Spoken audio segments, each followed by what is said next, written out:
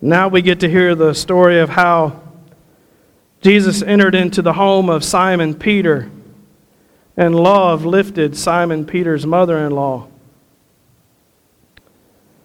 A reading from the first chapter of the Gospel according to Mark, beginning with the 29th verse. As soon as they left the synagogue, they went with James and John to the home of Simon and Andrew. Simon's mother-in-law was in bed with a fever, and they immediately told Jesus about her. So he went to her, took her hand, and helped her up. The fever left her, and she began to wait on them. That evening after the sun set, the people brought to Jesus all the sick and demon-possessed. The whole town gathered at the door, and Jesus healed many who had various diseases. He also drove out many demons, but he would not let the demons speak because they knew who he was. The word of God for us, the people of God. Thanks be to God. So you have a picture on the wall behind me, and I'm going to zoom in on that for the folks who are watching via Facebook. This is a drawing titled "Christ Heals Peter's Mother-in-Law" by Rembrandt. You might remember this time, well, I guess sometime after March last year, you got a bunch of devotionals from me that had a lot of Rembrandt's Christ art. And this drawing, I think, captures something that is important about this text in my hearing. Do you see how Jesus took her by the hand in this drawing? Do you see the grabbing of both hands? Do you see the intimacy there? Do you see the hope that's expressed as she looks at him? Do you see the angles of the faces and how the two are drawn and locked and looking at each other? There's a recognition of each other. There's something happening other than someone walking by and just pulling someone off of a bed or a mat in their bedroom. There's an establishment, a relationship, and a lifting her out of a bondage, because fever for us doesn't sound like that big of a deal. Well, at least it didn't until like March 15th of 2020, right? If you had a little fever, it'll be okay. Take some Tylenol. You can go to work or go to school tomorrow as long as you don't have anything over 99.9, right? Now fever has become a little more urgent for us. We're shooting everybody in the forehead with a temperature checker, thermometer thing, verifying temperatures, verifying that you don't have a fever before you came in here. We're all highly alert about fevers because fevers tell us something about a condition, about the condition of the body. Fever tells us that the body is sick. Fever in Jesus' day was more dangerous than it is for us because they couldn't go down to the local doctor and get a vial of penicillin shot in their rump, Wasn't going to happen. They couldn't be prescribed an antibiotic. There was nothing like that. They had herbal medicines and things like that, but not the kind of advances that we enjoy that cause fever, not necessarily to be something that can haunt us for the rest of our lives. But that's relatively new for us. My mother developed a certain kind of fever from a strep throat that she had when she was a kid that ended up leaving a hole in her heart that complicated her adult life. Fever is still dangerous, and fever is often a signal of an underlying problem. Very often, it is a sign. But that's what all of the things that Jesus did were. They were signs. They were meant to authenticate both who he was and what he was saying to these people. But I need to back up for a moment. Because what I want you to see is that this drawing, this story, gives us a very short version of the gospel that we can hang on to. This hymn, Love Lifted Me, does the same for us. And sometimes we need the short version, When things are stressful, when our lives are complicated by fevers of various kinds, we need the short version of something to really be able to hold on to it and to be able to express it in a way that makes sense not just to us, but maybe makes sense to somebody who's watching us go through that fever or that time of distress, whether it's in our body, our mind, our soul, our spirit, wherever we're being affected by whatever comes against us. In those moments, we need something that we can cling to, and more specifically, someone. And the short version of the story is maybe more important than the long version. If someone ever asks you, why do you have faith in Jesus, that's not the time to flip to Genesis and start there. You know what I mean? Don't read them the whole Bible. If you were in my generation, when you were in high school, you may have gone to the bookstore and bought a Cliff Notes version of a book. Anybody remember those? You could read the Cliff Notes and, act like you had read the book and take the test and pass it. And so in my day, kids would go to the store and buy Cliff Notes versions of Macbeth so that they didn't actually have to read it. The short version can be important.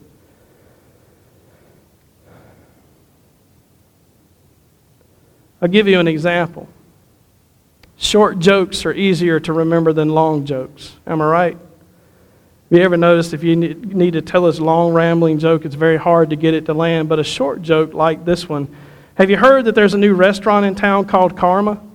They don't have a menu, you get what you deserve. You will be able to remember that because it's short and it fits within a breath. Here in front of us is the gospel in short form.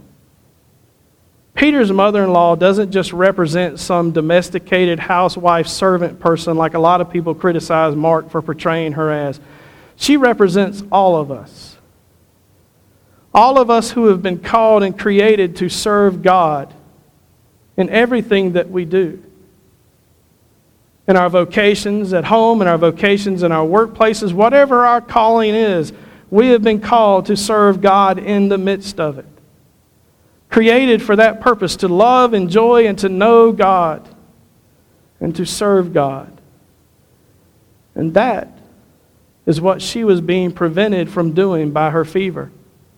And we, like Peter's mother-in-law, are prevented from serving God by the sickness of sin and death. And the fevers that are very often visible in us are lying and jealousy and envy, idolatry, sexual immorality. All of those things that Paul lists for us in the book of Galatians. Things that haunt us and demonstrate to the world that we are not right with God, that we are not serving God, that we are not living out our true purpose. Those things are the fever that demonstrate where our heart truly is. You might remember Jesus saying one day that we don't judge someone by he said the fruit will be known, the tree will be known by its fruit. Remember that? And he said, likewise, you're known by the things you say. Because out of your heart, he said, out of your heart come the words of your mouth. And the words of your mouth demonstrate who you are.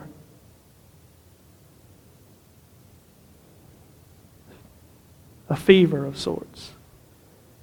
Sometimes when I'm doing something frustrating and I hear myself saying my mother's favorite word that started with an S. Y'all know that word? Ends with a T. Has high in the middle.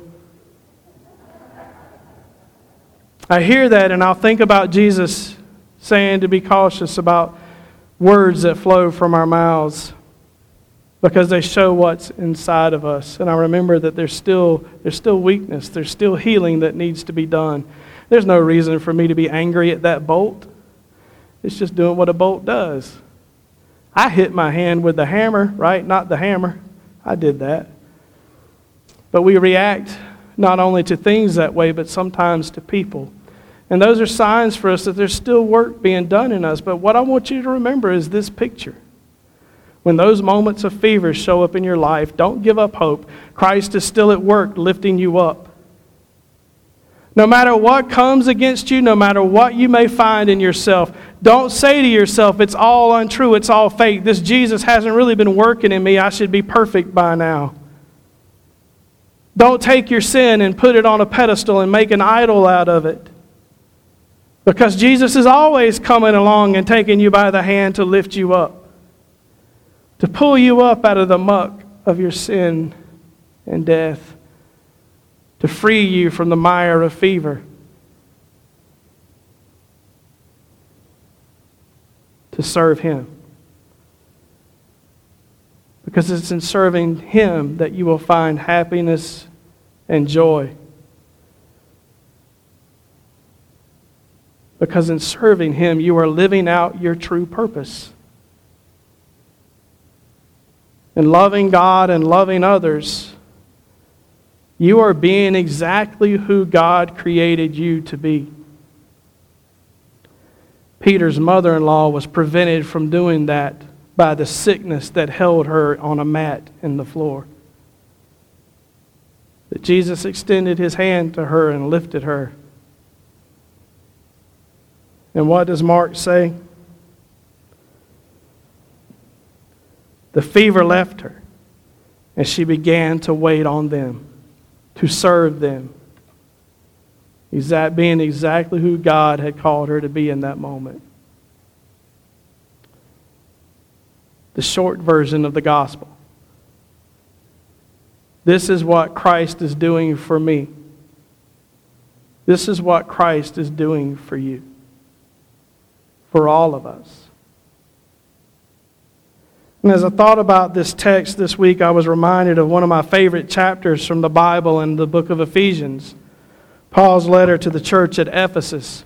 I'm going to read to you a selection from chapter 2, and I hope you'll bear with it, and please listen to these words.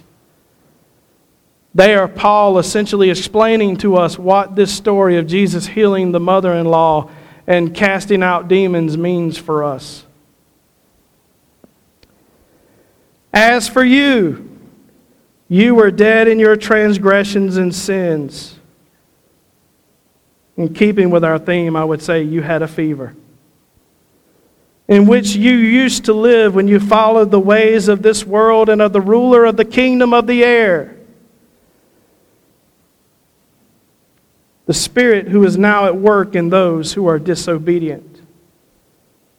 All of us also lived among them at one time, gratifying the cravings of our flesh and following its desires and thoughts. Like the rest, we were by nature deserving of wrath.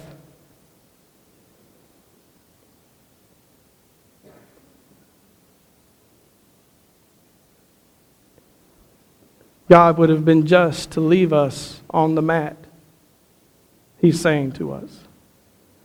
That the sin and death that is represented in Peter's mother-in-law being unable to serve is exactly what we all deserve. And then there's this tremendous word, the word but. But because of His great love for us, God, who is rich in mercy, made us alive with Christ even when we were dead in transgressions. Meaning He lifted you up. It is by grace that you have been saved. And God raised us up with Christ and seated us with Him in the heavenly realms in Christ Jesus, in order that in the coming ages He might show the incomparable riches of His grace, expressed in His kindness to us in Christ Jesus. Do you see the kindness in the image before you? Kindness. For it is by grace you have been saved, through faith, and this not from yourselves, it is the gift of God, not by works, so that no one can boast. For we are God's handiwork, created in Christ Jesus to do good works, which God prepared in advance for us to do. When Jesus walked into that house and raised that mother-in-law, when He healed the people who were gathered outside the door of that house, when he cast the demons out of the people who were being affected by the spirits that Paul calls the powers of the air. He was demonstrating that the kingdom of God has come to lift us out of that mire and muck and release us from our fever and to restore us to life so that we can immediately get about doing the work that God has given us to serve the world and to serve God, to love God and love others. Peter's mother-in-law didn't need time to get perfect before she could start serving. She was raised ready to do the work that gave her honor and dignity. Likewise, church, Paul says that we are God's handiwork, being raised for the purpose of doing good for others, of loving God and loving our neighbor. I hope that you will hold on to this image.